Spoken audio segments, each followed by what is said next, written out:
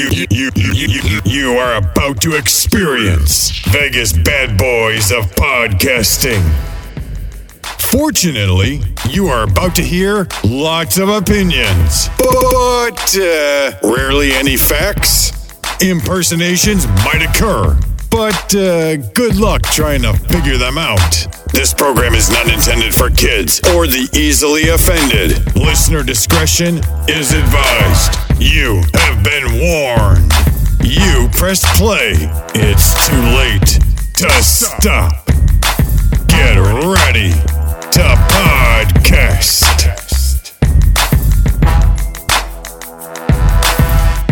Hey everybody, Bad Boys of Podcasting here. Matt Michaels with Sin City Steve and Simon Street. And once again, DJ Impact is still on a quest to find his fuzzy white slippers.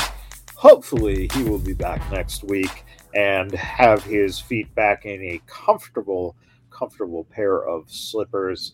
I know he could just buy another pair, but decided to go all the way to Dallas to find them this week. So hopefully they're down there. But this is 3 Count. We got 3 topics for you this week from the world of professional wrestling.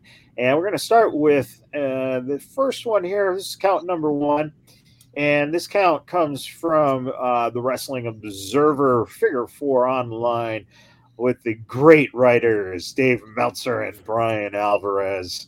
It is actually by Brian Rose.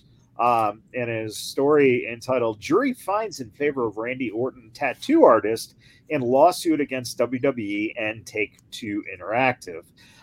Jury ruled in favor of a tattoo artist over WWE and those behind WWE 2K video game series, finding that the defendants infringed on her copyrights when her tattoos were used for Randy Orton's model in the video game.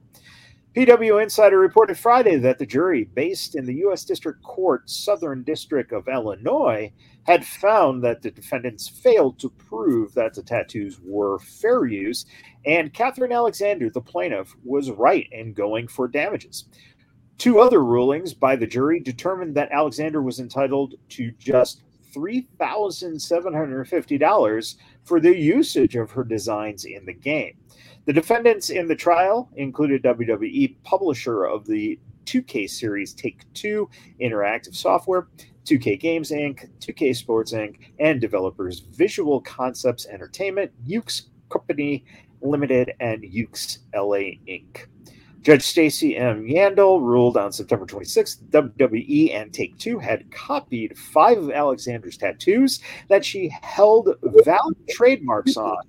Alexander was denied a summary judgment, and instead, a jury decided the amount of damages. Alexander originally filed suit in 2018, saying that she performed the tattoo work on Orton between 2003 and 2008.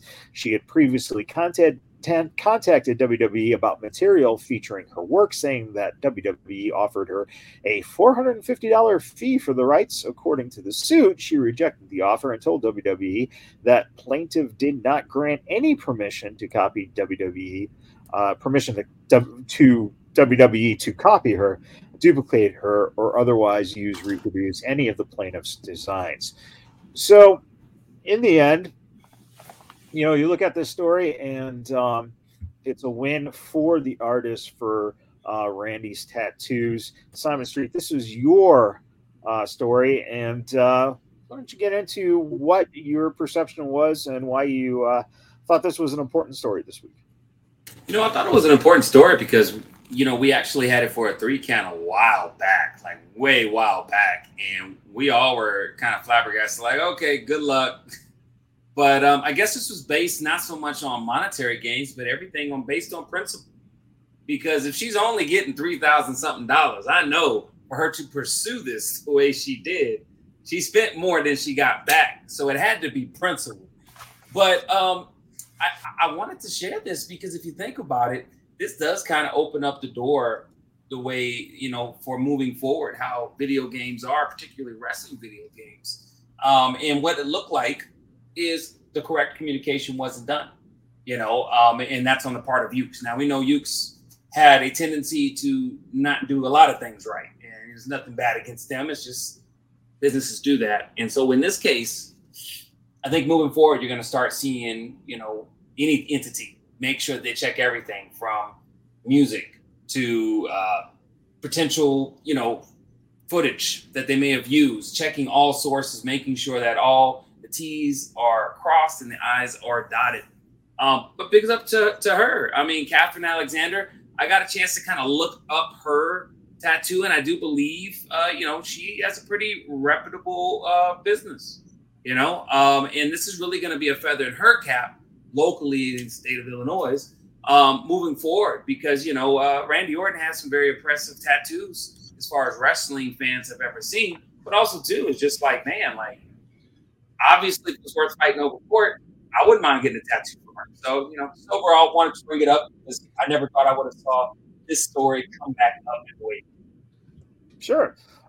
Steve, when you read that, what are your thoughts on it?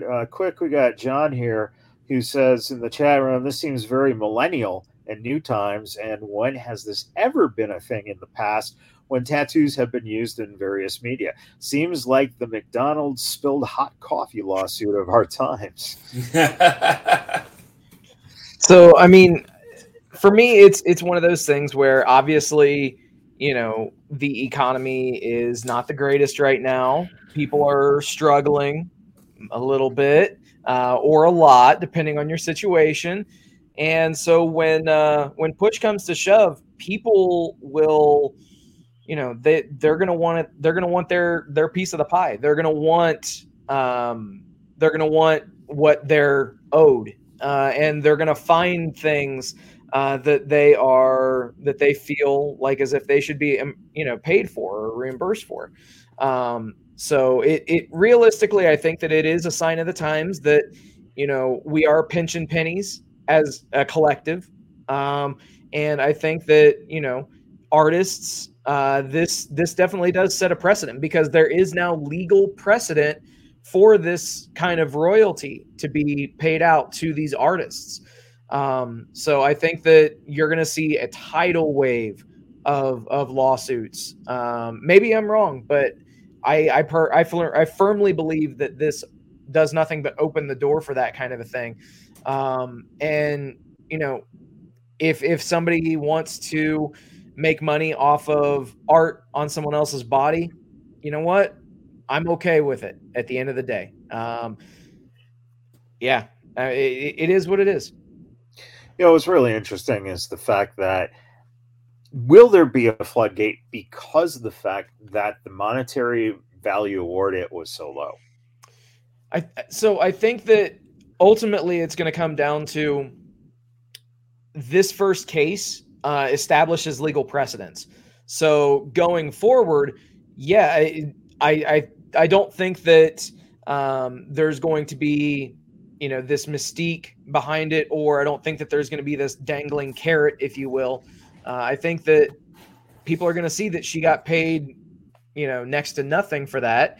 And now it will be a choice. Will people want to press the issue? And especially, are they going to be able to find, a lower cost representation to make it worth it? That's going to be the key thing. And for those of you listening who couldn't see it, when Steve said the dangling carrot, the QR code did come up for the rabbit, the white rabbit, here on our show. So please check out the video and go to that QR code, and you'll get more clues about the white rabbit and what's going on. But one of the things that I saw when I read this, when I read this, that I thought was the door possibly opening to something that becomes ridiculous. And that is this. For all the artists who have provided tattoos, that's one thing. But how about all those artists who have designed costumes for the wrestlers that are used in the games?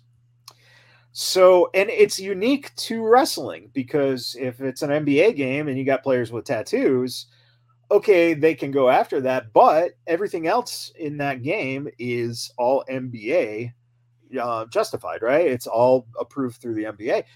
So wrestling's in a unique situation where it's just like, to me, the tattoos are essentially part of your character. So if that's the case, then some of the costume designers out there could go after royalties for the video games as well. So it's an interesting door that I don't think anyone ever expected to see kind of opened.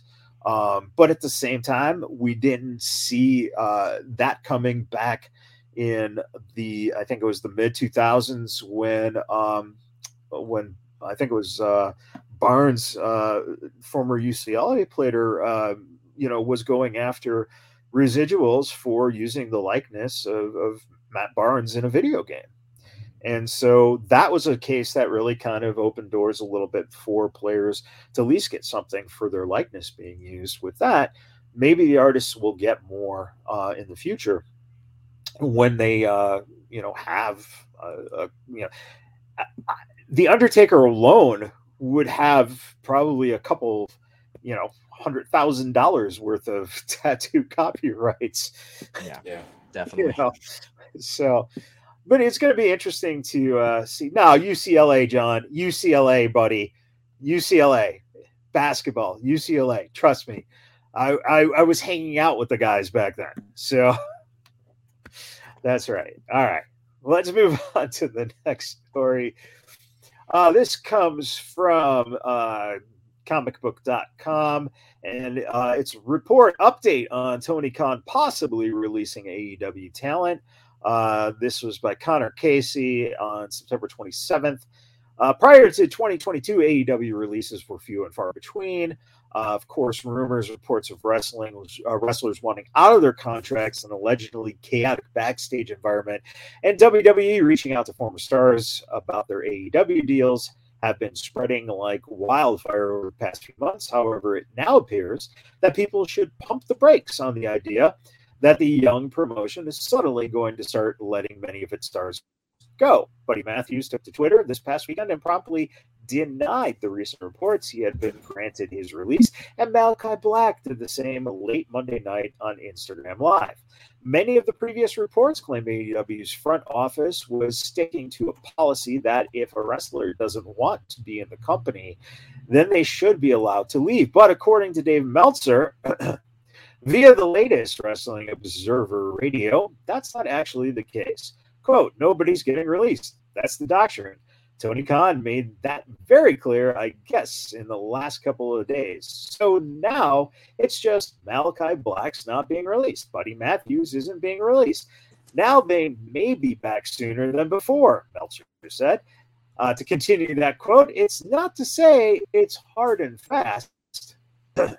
And there'd be no way they'd ever give anybody a release. But I think it's pretty much the deal that if this happened in the other company, would those people get releases? And the answer is no. They signed a contract, so basically now their option is to sit at home. And Khan can extend the contract if they sit at home or wrestle. So now they're going to wrestle. The biggest departure from AEW remains Cody Rhodes, who left the promotion alongside his wife Brandy back in February. While it's still unclear what the disagreement between Rhodes and Khan was that led to the American Nightmare's departure, Khan said at the time that he chose not to exercise the additional year option on Rhodes' contract. And it goes on to have Tony talking about Cody's situation and not wanting to go deep into discussing it. To go along with that, at the same time this week, this came from AEW News on ringsidenews.com. This was back on September 30th, so this is just a couple days later. Miro vents his frustrations with AEW. Miro used to work under the name Rusev in the WWE during his time in the company. Miro simply did not have a good time there, all the way to his release as well. Following WWE's release a couple of years ago, Miro debuted in AEW in September 9th, 2020, episode of Dynamite. Miro hasn't been seen since All Out, and he hasn't wrestled on Dynamite for a few months. Miro took to Twitter and vented his frustrations with AEW at not even mentioning him in a tweet regarding his Sammy Guevara beating Miro for the TNT title. And basically, AEW tweeted on this day in AEW history, Sammy Guevara handed Miro his first AEW singles loss to win the TNT Championship on AEW Dynamite. They had at Sammy Guevara and, of course, just the word Miro. And so he tweeted back, "You didn't even have the balls to at me," which I think, to me, is one of the greatest statements. You didn't have the balls to at me. And that, for me, sums up this article fairly well. Man, it's really strange because when all these guys got released from WWE, I think the fans immediately anticipated, oh, shit, this person's going to sign with AEW. This person's going to sign. This person's going to sign. And we saw a good majority of those guys sign. What we haven't seen is the result of a lot of those guys signing. And I think that Miro's frustration to me is absolutely 100% on top of my list because it's my same frustration with the guy. And that is, he's a monster. He could be used in a great way. Listen, if you're the WWE and you were booking Miro versus Wardlow, holy shit, that would be spectacular. But it doesn't seem like Tony has that kind of, I guess, mind in terms of looking at how he can book certain things. And I, of course, I laugh here because I just look up and I see John in the chat saying Marco's stunt got screwed. Marco's stunt got screwed. That's great.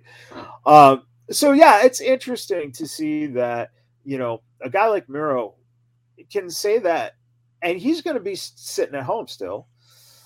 And then you got guys apparently asking for releases, and they're going to be sitting at home or potentially wrestling. And the thing is if they wrestle, is that going to be helpful to them? Because if you're putting the shine on other guys, then these guys are going to get the same treatment they got in WWE, which is fans like them, but there's no room for them to, you know, develop them. So they're just going to have them lose matches or enter stupid storylines. And unfortunately, that's what we might see happening. You know, Simon, before we go to Steve, because he's, you know, really in tune with AEW. Simon, when you look at the idea of all these wrestlers who, you know, were sitting home one day and saw on their phone this message coming up saying Vince McMahon was forced out. Now do you go, holy shit, how do I get in contact with those guys? Is this your way of going, you know what? I like it here. The people are nice, but over there, I could probably be pulling down a little bit more in terms of the exposure if I want to go on to other things in the entertainment industry. How do you see that in terms of this mindset? And is Tony right by keeping him under contract? Well, I'll answer the latter question with that pair that you gave me. And I think that Tony should keep him under contract because that's just what better business is. Now, I mean, obviously, if you can cut ties and it's not a big gain for WWE in that instance, or it's a situation to where it's just too much of a hassle for you to keep them on, or you don't have work for them, I could get that. But to answer the first question that you said, I do sincerely believe that when they realized that Vince McMahon is gone, dunzo, Triple H was in charge, a lot of them, particularly people who were quite successful in NXT that got to the main roster and basically weren't doing much, but weren't being utilized much. I'm pretty sure they were thinking about it very, very sincerely. However, one thing I will say is this: regardless of what happens, you have to still maintain a certain amount of professionalism. And part of that professionalism is staying and honoring your contract. It is a crappy situation. I get it. There are some rumors about AEW's, I wouldn't say demise, but I would say downfall, and wondering, can they pivot? Can they make some structural moves to better fix some of these issues. But that doesn't mean the ship per se is sunk. There's some holes, but the ship ain't sunk. And you could find yourself creating a very bad rep for yourself that you jumped the ship when you could have stayed and got utilized. What's to say that Tony Khan, let's just say if I was one of these people and I want to get the hell out of Dodge and go back to WWE, yes, could I have a bigger possible impact based on my time at NXT and me getting utilized and understanding creative staff and how everything works there, right? I could go back. However, the landscape has changed, and now other people that you were toe-to-toe with are getting a big name. You may get the same issue, mind you, that these people, when they left WWE, went to AEW. Yeah. They weren't getting utilized. They thought they were going to be in the land of the promise with bread and butter and just fit right in. Not everybody can transition. We learned this with sports. We learned this with colleges to pros. We learned this with people who were great on stage actors, but could not translate great to sitcom or movies. This is something across the board. And so I would say I sure the heck hope that they keep their professionalism, wait for their time. Things will fit into place on where you need to be, whether your success is going to be garnered at AEW if you stay, or if one day it doesn't work for AEW and they cut you loose before your contract's up, you go to WWE, and hey, you get something brand new. Yeah, and it's interesting. I've said this over the past few years. A lot of those guys, the problem is that the fans treat these guys like they're world champions, but they're not. These guys are your mid-card or your solid mid-card, are your Intercontinental and your TNT champions, right? Your U.S. champion. These are the guys who are the backbone of the show. Your Kevin Owens, your Sami Zayns, right? We talked a lot in wrestling talk about how valuable those guys are right now. And the idea here that a guy like Andrade, who John pointed out in the chat, he even looks like he's trying to get fired right now. And he did the same thing in WWE. Yes, exactly. So it's like, okay, now I understand. Oh, if you do want to get fired, you want to go back and you'll be with your wife, and all right, that's great. But it is very interesting, Steve. Again, you're a big AEW fan. What is it that a situation like this puts Tony Khan into? Because from all reports, the one thing Tony Khan does not like to do is essentially make enemies of the guys that he just wants to be friends with. So, that's a bad position for him to be in as a boss as well, because when you're trying to be buddy-buddy with the boys, and now you have the rocky waters, what happens with you as an owner? How do you think his position is in this whole, idea of, hey, boss, you've been great, but I'd like to seek other opportunities? So I think that this is something that we've been talking about on and off for the last couple of years. And we've been able to see this coming from a mile away, that this exact thing would happen. I definitely agree with John's last couple of comments. His latest one saying Tony doesn't like telling his friends no. I think that obviously that just take a look at what the day-to-day is with AEW seemingly. The other thing that I'll mention is John also had another comment that I really want to put out here for everybody to hear. These times are showing that wrestlers are believing their own press clippings, thinking they're a bigger draw than they really are. Here's the realest shit that I could possibly say. And you started to allude to it, Michaels, that these are the upper mid card guys. These are people that, yes, we envisioned a future. I'll definitely admit it. When Miro was endeavored, when Aleister Black was future endeavored, I definitely was optimistic if they would go to another place, and I thought that they would be used properly. Obviously, that has not happened. Okay. Realistically speaking, they did each sign long-term deals. And we know that WWE, if you sign a contract with WWE, it's a one-sided contract because they can fire you and future endeavor you for any reason whatsoever. Right. So that's one thing that, I've always had a big problem with.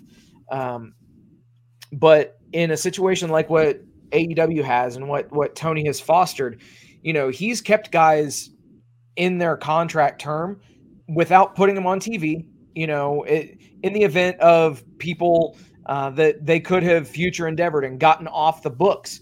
He's, made sure that they were continually getting paid for their entire contract term.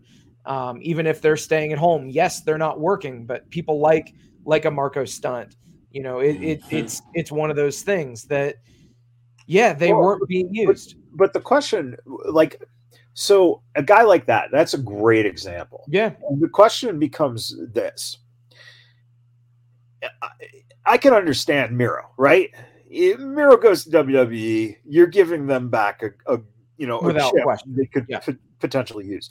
But a guy like Marco Stunt, if you're not going to use him, the thing is that now if he was given a release, he could get more money now for his bookings on the independents quicker. So it's kind of a weird position to be in too, because there are so many guys on that roster that are essentially, if they are released, they are potentially indie darlings more so than anything else, right? So you have almost two tiers. And that's the interesting thing, because everyone likes to focus on the big tier, but it's that smaller tier that in the end, could that possibly be the downside of when you had all these guys pushed in the middle and signed, that it took that focus away from trying to take these independent wrestlers and make them TV stars, right? Right. So it's an interesting question. Do either of you guys see that, that potential of, and let's be honest, right now, if you look at a lot of the guys,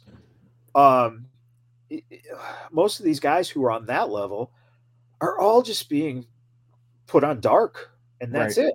Right. Yeah.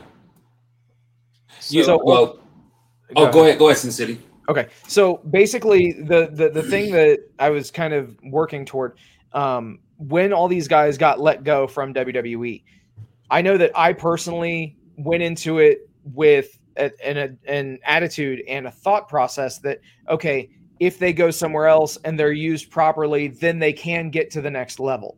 But did I think that a lot of them could walk in right at the time that they were released from WWE and be a walk-in main eventer? For most of them, no. There are only a very, very, very few that could do that. Personally, I think that Miro is one of those. I firmly believe that you could put Miro into a world championship program right now, and you could have him go up against Jon Moxley. Obviously, you're going to have to feed him people to build him up. But yeah, I definitely could see him and keep him at that level as well. But yeah, it's all about tempering expectations. But yeah, it's... Simon, let me ask you really quick, because you just said feed, Steve, and it just, again, and I said his name earlier, and it didn't even register. So we're talking about these guys who might have been with the WWE, might want out of their contracts again. But then you say feed, and it makes me think Wardlow. And the question is, for you, Simon, you got a guy like that. Where is he? What are you doing with him, man? He's your TNT champ, so that should be a highlighted belt. And yet, we are getting nothing. They're doing nothing with this man.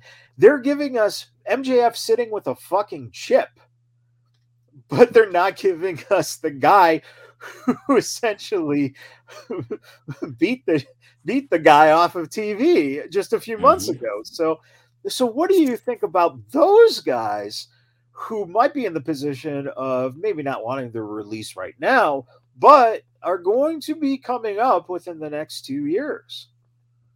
I think it's real simple. And you've alluded to this many a times.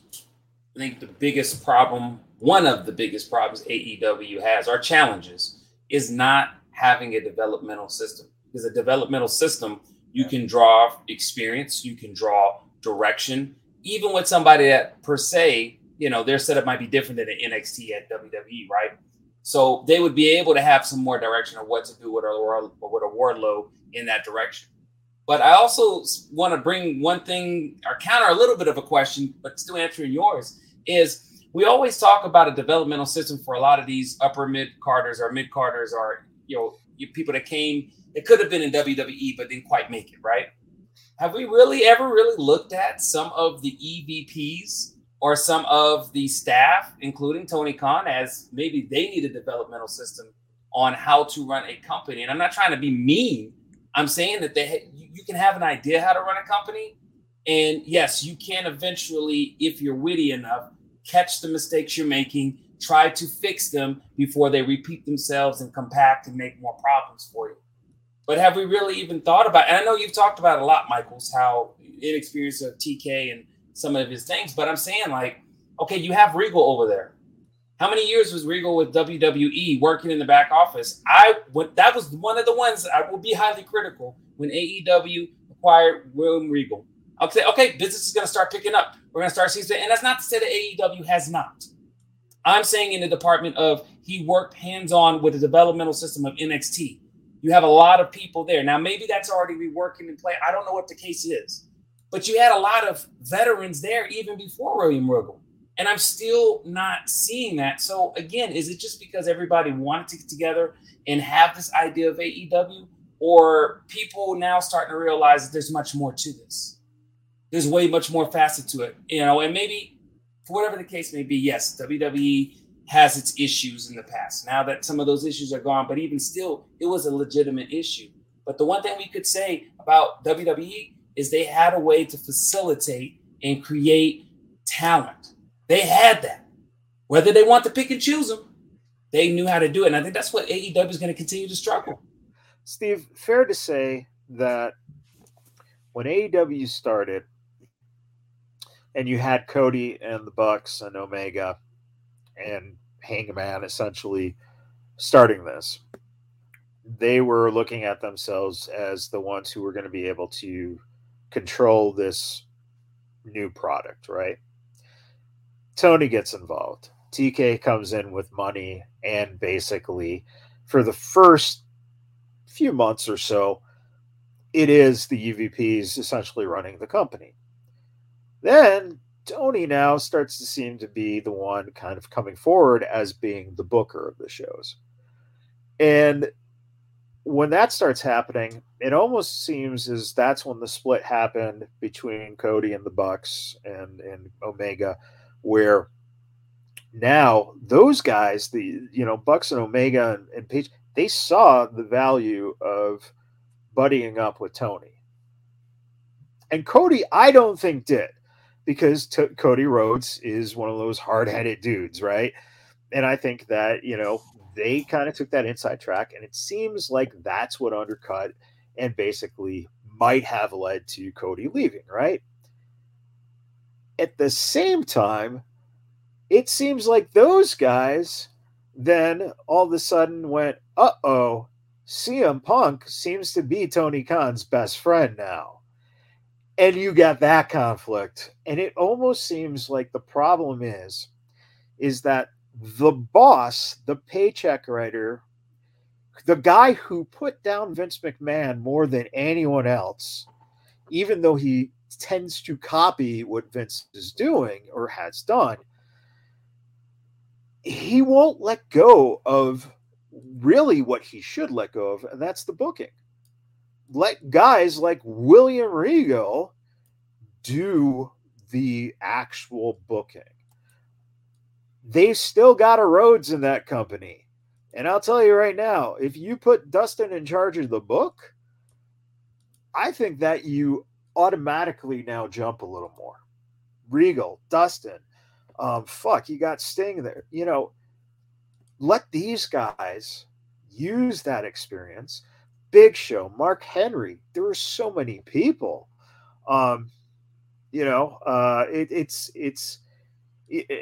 Scoop just chimed in, a very good chime. The lack of leadership, not physical leaders, but the idea of leadership is crazy.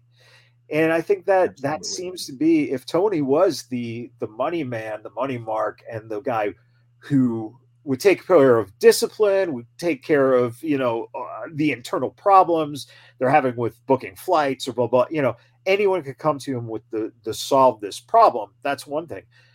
But he seems to be so focused on the show that it makes it hard to be the boss when you're only 3 years in, as compared to, old Vinnie Mac and his 40 years of experience, leading up to him getting fired.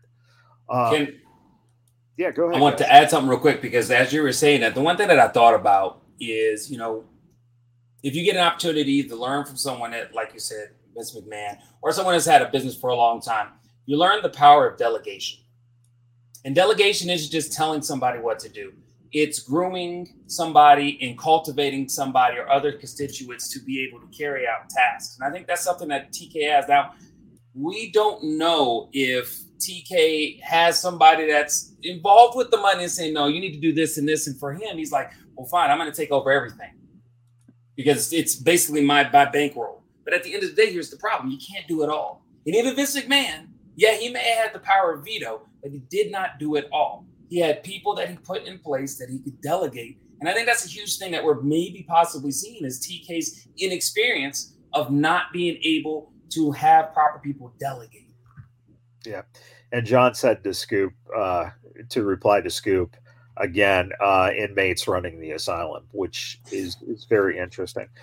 Steve, any final thoughts since AEW, and we'll talk about AEW here in one more second, but any final thoughts on this? Not really. I mean, again, we saw this coming, and now we're starting to see it happen. And our third count here does come from Cage Side Seats. And this was October 1st. AEW promises not to lose focus on wrestling in New Era. During this week's broadcast, Dynamite commentary mentioned it being a new era for AEW. The remark was a bit vague and had fans wondering what was being referenced specifically. It could have been referring to new champions. Jon Moxley was fresh on his third reign as AEW World Champion. Chris Jericho won the Ocho when dethroning Claudio as ROH World Champion, and the Acclaimed scissored all night long in honor of winning the AEW tag titles. Jesus. There was also a shift in format for the episode, with several long-form live promo segments. The Jericho Appreciation Society celebrated their success. Wheeler Yuta called out MJF, and Saraya told the world that AEW is her house. Although she was apparently nervous about getting the keys to her house. Fan reaction for those three segments varied widely from super entertaining to terribly boring. More importantly, it had fans wondering if the new era comment referred to a heavier focus on these types of promo segments. For fans of AEW's product Inside the Ropes, rest assured that AEW will not lose focus on wrestling. Tony Khan stated as much. He pointed out in a tweet that this episode was the first show with 3 lengthy live promos since December 9th, 2020. Khan declared both instances required the segments to address important story news to follow up on Supercards. Tony's tweet was, Wednesday's AEW Dynamite after Grand Slam was the first Dynamite with 3 lengthy live promo segments in one show since 12/9/20, following Winter is Coming. Both 12/9/20 plus this week needed these promos to follow up on newsworthy Supercards. I promise we won't lose focus on the wrestling. This the author of this article says, in my opinion, Khan's not wrong in his assessment. All three promos helped advance the future directions of the JAS angle, directly set up next week's tag bout between Jericho and Sammy Guevara and Bryan Danielson and Daniel Garcia. It also set the mood for Jericho's wild rage towards destroying ROH's honor, and also challenging Danielson to a title defense on October 12th in Toronto, Canada. Yuta and MJF picked up on their business from last week when MJF shoved beloved Tony Schiavone. The verbal exchange set up a singles bout for next week. Saraya debuted last week without speaking on the mic, and she could have used the same thing this week. So, of course, the world wanted to hear what she had to say. That segment also added a lumberjack stipulation for Toni Storm's successful title defense against Serena Deeb and planted the seeds for forming a women's trio bout for Dynamite, in which this coming Wednesday we'll see Toni Storm, Athena, and Willow Nightingale take on Jamie Hayter, Serena Deeb, and Penelope Ford. And then it says Khan appears to be living up to his word very quickly. Next week's episode of Dynamite looks back to form, the usual bing, bang, boom style. 6 matches already booked, and the lone live promo segment listed is for National Scissoring Day. And just again, it's going to be Jericho and Sammy Guevara versus Bryan Danielson and Daniel Garcia. Hangman Page versus Rush, Toni Storm, Athena, and Willow versus Hayter, Serena, Penelope Ford, with Saraya being in Storm in those girls' corners there, and Britt Baker being in the corner of Hayter and those women there, and MJF versus Yuta, and of course Darby Allin versus Jay Lethal, which, yeah, but most importantly, it does say Luchasaurus is in action. That damn dinosaur. So, Steve, can't keep him dead or extinct. It's your article, man. What do you think about?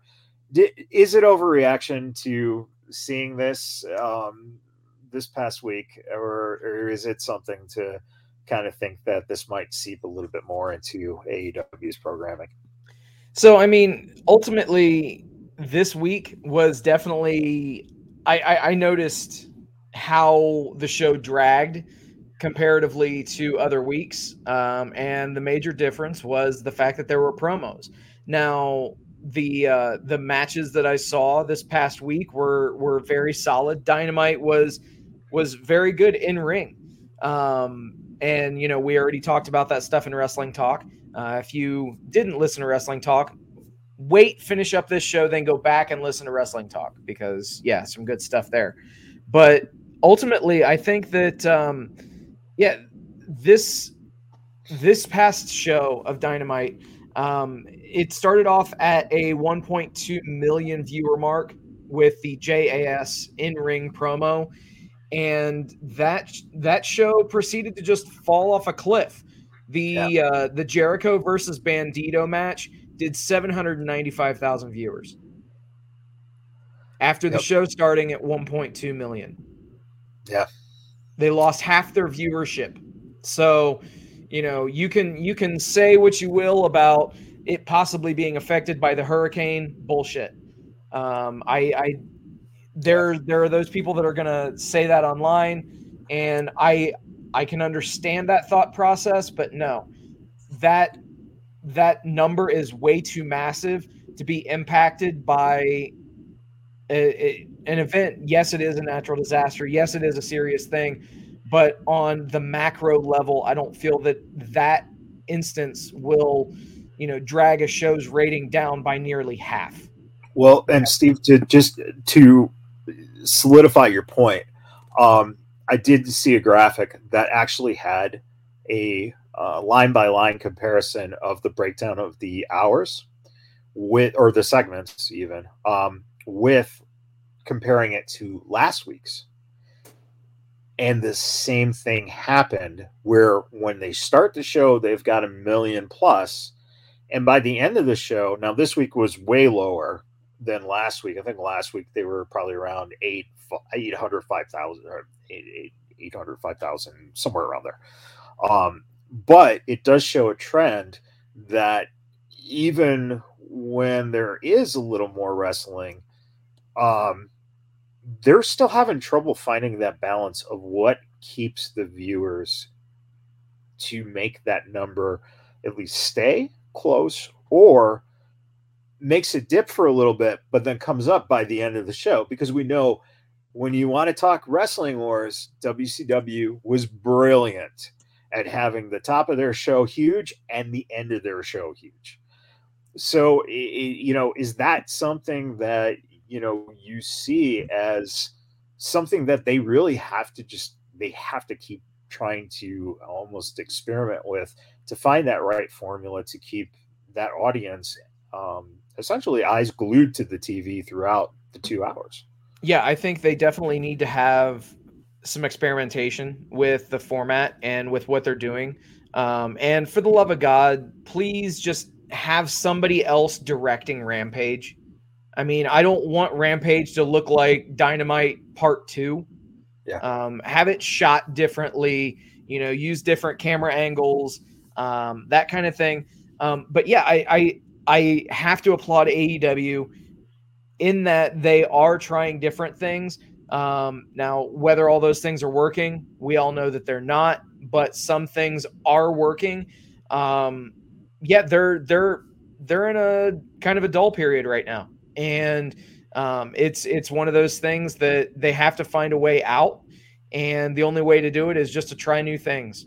So throw shit on the wall, see what sticks, but get the focus back in ring.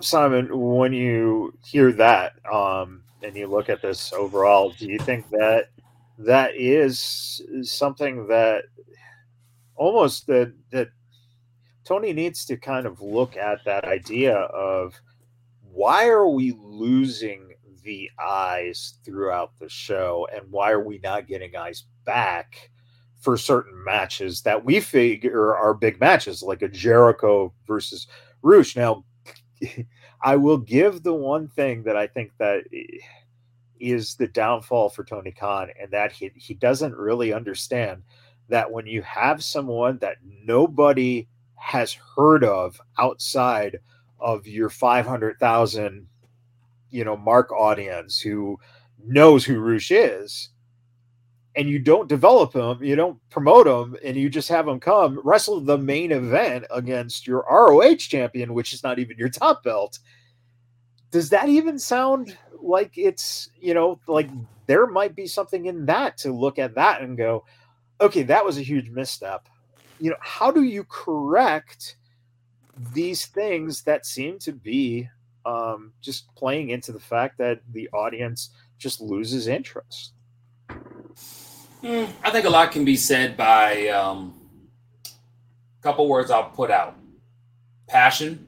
It's great to have passion. It's good to have passion. Whatever you do, whatever job you do, have passion, right? Then there's theory, right? The theory of what you want to do, how you see it developed in your head. Then there's vision, right? You see it, how you need it to happen. You add your passion, you add the theory of it. And then there's reality. Reality is something that's based on current time standards, what's expected, what's here now, what has been done historically, so an account.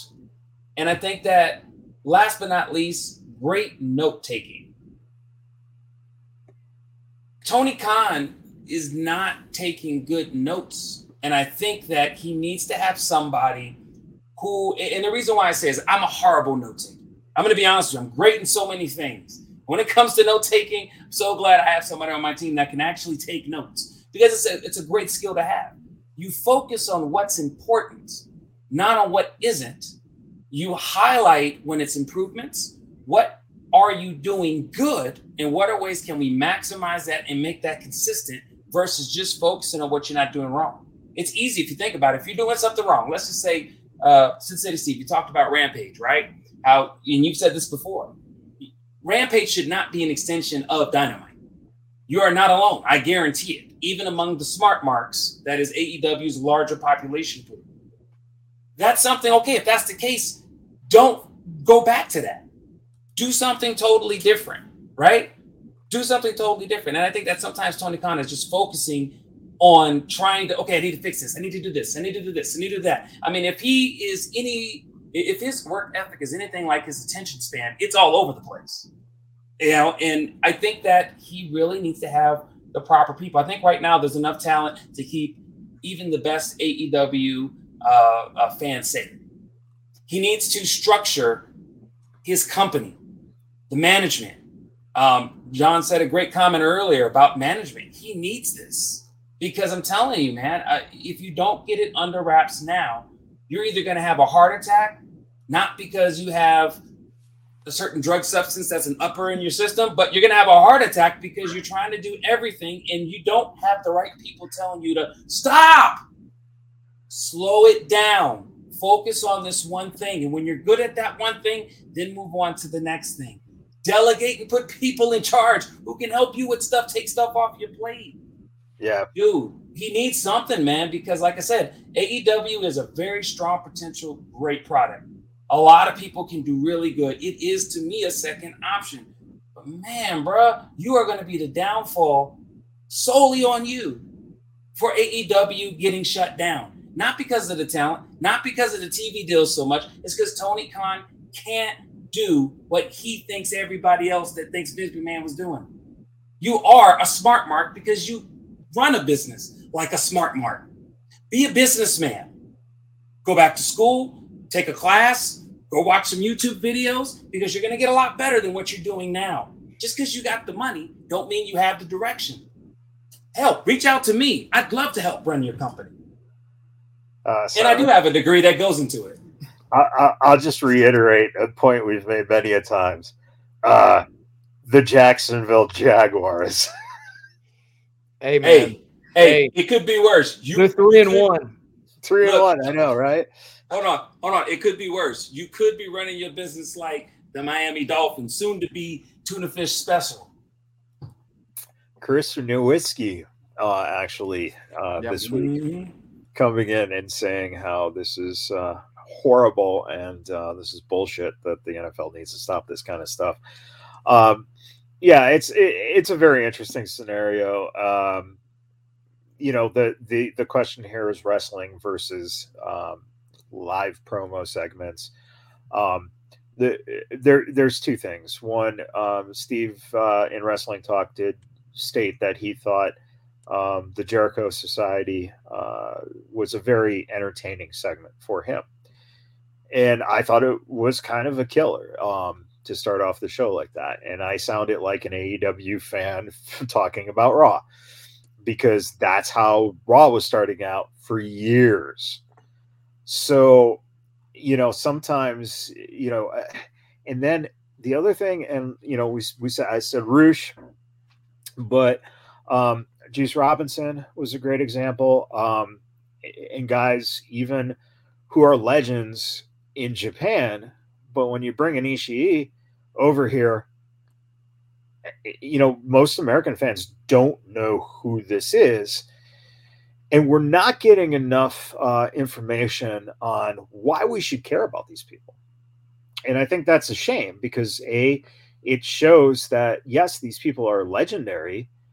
But listen, if you're 22 years old and you see the Great Muta come out, what does that do for you? Because you didn't see him wrestle in his prime.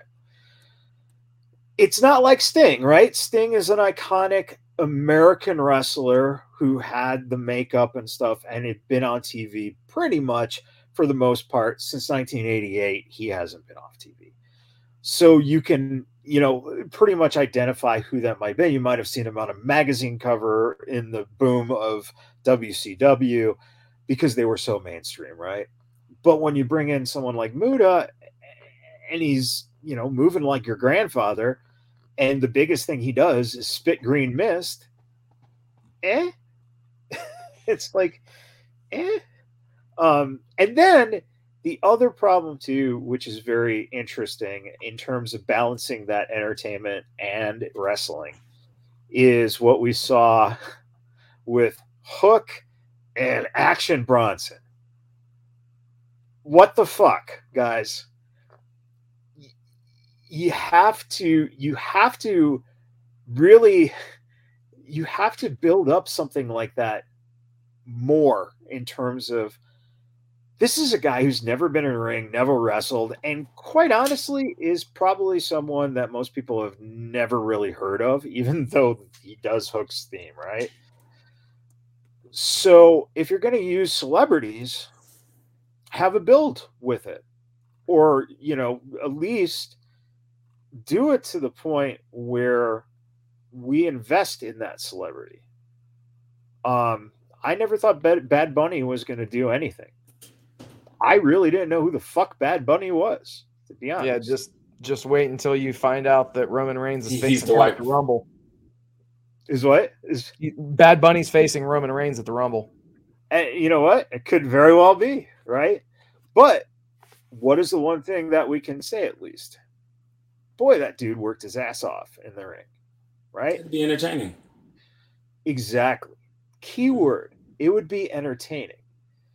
When you just have this rapper guy who you're just trying to get a pop out of because he's a New York guy, and teaming him with arguably a guy who is still very, very, very green, right? It just makes no sense. And in the bigger picture of things, that's the problem. The problem is that you can have entertainment and you can have wrestling, obviously. But we know that the WWE was not finding that connection for the longest period of time.